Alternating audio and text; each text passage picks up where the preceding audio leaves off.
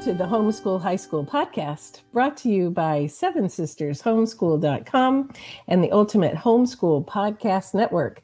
I'm Vicki, and I am here on my own today to talk about the complex and stressful GPA for the homeschool transcript. So we get questions on that sometimes. Some of us are lucky enough to be in an umbrella school or a charter school that does the GPA figuring for us. But even in those situations, if we want a different method of choosing the GPAs, we can usually do that because there's not one right way to do GPAs for the transcripts. So I want to give you a little bit of theory of GPAs and also the practical tools. And I will include in the show notes links so you can actually see it written out in posts and some resources. So links to resources for doing this for your transcript. So, okay. All right. So the grade point average is what we're talking about today. So it's a way of summarizing academically what your teen has done, like how much success are they having in their academics. So it's a like 1 second eyeball on how well your kid is doing overall in his or her courses. So the thing is there's not one right way to do GPAs. And so let's talk about some different ways to handle the GPA. So first is your transcripts are going to need to include a GPA, especially for the college-bound kids. Non-college bound kids is not that important for most situations, unless they are going to a trade school that might want to know about it. But definitely college-bound kids, you're going to have some kind of GPA. So you can wait in a lot of cases until senior year when your teen is doing their college applications and, real quick figure out an overall GPA for their high school years. And, that's one way to do it. What we have generally done with our Seven Sisters teens is at the end of each year, we do the GPA for that year. So at the end of freshman year, we'll figure out that year's GPA, and then we'll update it each year. So at the end of sophomore year, it will be the GPA for freshman and sophomore year. And that's how we have decided to do that. So again, there's not one right way. It's kind of nice, though, especially for teens who might have a little bit of a rugged start for their freshman year, to see that they have made progress at the end of their sophomore year or their junior year or their senior year. To see that GPA going up sometimes for some kids really gives them a sense of reward. So you pick one of those. So how often do you want to do that GPA? Sometimes once your teens have applied to college, different colleges may want a mid-senior year's GPA update. And a lot of them are going like, yeah, whatever. So just you have to take a deep breath and be flexible and kind to yourself, because it really isn't, you have to do it this way. And again, we're going to put links to all of our posts on GPAs in the show notes, so you can actually read it and see the, like this, you can do this. Then the next thing you need to decide is whether or not to have a weighted GPA. So some courses in some schools are weighted. So if you have a teen taking an AP course in a lot of schools, instead of getting like an accumulated grade point of 4 for an A, they might get a 4.5. And so they get more weight on a higher powered course. So a lot of teens will experience that through their schools, and that's a perfectly legitimate thing to do. However, you don't have to weight the courses in order to have your teens competitive when they apply to college, because the colleges they have an algorithm that instead of comparing apples to oranges on their applicants, like Like these kids with weighted scores on their honors courses are better than the kids who don't have a weighted GPA on those courses. Colleges have a way through their algorithm to unweight the weighted courses, as it were. So that, it sounds very simple, but they do, because they want to do apples to apples when they're looking at their applicants, because they want the best fit for their college. And it's not just that GPA. So they have an algorithm that makes everybody at the same kind of footing when they apply. So don't worry if you don't want to wait. Our teens, we did not wait courses because it seemed like unnecessary amount of work and stress for everybody. So they, an A was a 4.0. And all of our teens that wanted to go to college got into college. The ones that needed some academic scholarships got some academic scholarships. So it didn't hurt our teens or any of the ones that we've advised over the years. And that's been hundreds. So you do not have to wait if you don't want to. And if you decide to weight the courses, it's kind of your decision what kind of weighting you're going to give it. So all of these things are very arbitrary. There's no standardized anything in transcripts or education, really. So you just do the clearest and best job that you can and kind of trust God through the process. So then one of the things you'll need to do in assigning the GPA is you decide what is the lowest passing grade that a teen can have for their transcript. And so in our case, our lowest was a C. Like underneath a C, we just had our teens retake the course until they had mastery, because in homeschooling, we're more after mastery than we are GPA. A lot of traditional schools, a D is the lowest passing grade. Unfortunately, for teens aiming for a competitive college, a D on the transcript is not going to work very well for them. So they may have passed a course, but it will not give them any kind of benefit in a competitive situation. It will really work against them. And so in our case, we had teens just work until they had mastery, so that they at least had a C and hopefully a B or an A understanding of material, because we're after mastery. So on transcripts, by and large, there's a key that's on the transcript, a legend like on a map, that says how grades are assigned, and what's passing and what's not. And so if you want a sample of that, we'll put links in the show notes. Seven Sisters Homeschool has a transcript editable PDF that you can download and use yourself and fill in the legend yourself on how you're assigning what the lowest passing grade is. What is an A, what is a B, and also we'll talk about some more on that. So lots of resources. You do not have to figure out all of this on your own. So Seven Sisters has an editable PDF that you can make as your transcript, and with a how-to guide. So we'll put links for that. But also there's lots of other resources. So I know HSLDA has an editable PDF that will also figure the GPA for you, according to what they are using for their guidelines. And there's not one right way. You do what's best for you and your teens. So, all right. So that's kind of like the theory of GPAs. Now let's talk about actually figuring it out. This might sound a little like, oh, this is too complicated just for verbal. And that's okay. Links in the show notes here and in the comments to some examples and how-tos in blog posts there at Seven Sisters Homeschool.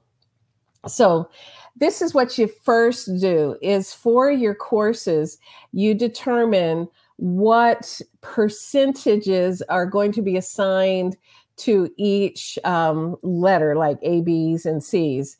And so let's say like that's a percentage of 100. So if kid gets 100 on a test or has an overall 100 on all of his coursework, according to the rubric that you are using to assign grades, then they've got an A. So that is an easy thing to figure out. But you want to know the lowest A that will be. So every single school has a different lowest A and a lowest B and a lowest C. So in our case, with our Seven Sisters kids, we did the lowest A would be a 92 or a 93. Sometimes we changed it by the years, knowing if there's a more competitive class, we wanted a higher, lower A. Lowest B might be an 82 or an 83, and the lowest C might be a 72 or 73. So that's a very simple. We just have A's and B's and C's, and that makes a very simple way to do a GPA. All right. Or a lot of traditional schools will get very complex, and they'll have A's and A minuses and B's pluses and B's and B minuses and C pluses and C's and C minuses. And you can do that too if you want to, because there's not one right way. So you might say that the lowest A might be a 93, but an A minus might be a 90, and a B plus, the highest B might be an 87. A regular B might be an 83, and the lowest B be an 80, and so on down the letters. So again, I'll put links with examples in the comments and show notes. So you can go all the way down, C plus, C minus, C and C minus. So, and you want to keep track of that. You don't do this random and you change it from, halfway through the semester and change things around. Put that in your course description up front or in your syllabus so that you have something to back up in your records what you are doing. So you can keep track of it. Your team knows what's going on. And then when you have to fill out the guidance counselor part of the common application or whatever application that your team is using for colleges, you will be able to really quickly explain how you assign grades in your homeschool. So that's part of your job, unless you're in an umbrella school that they do that for you, and that's okay too. So either way is fine, because there's not one right way to homeschool, and you can do it your way. Okay, so are you confused enough? So we're assigning the overall percentage. So, when you're assigning the grade for a class, so, hopefully at the end of one semester, you give a grade, and at the end of the year, you give a final grade.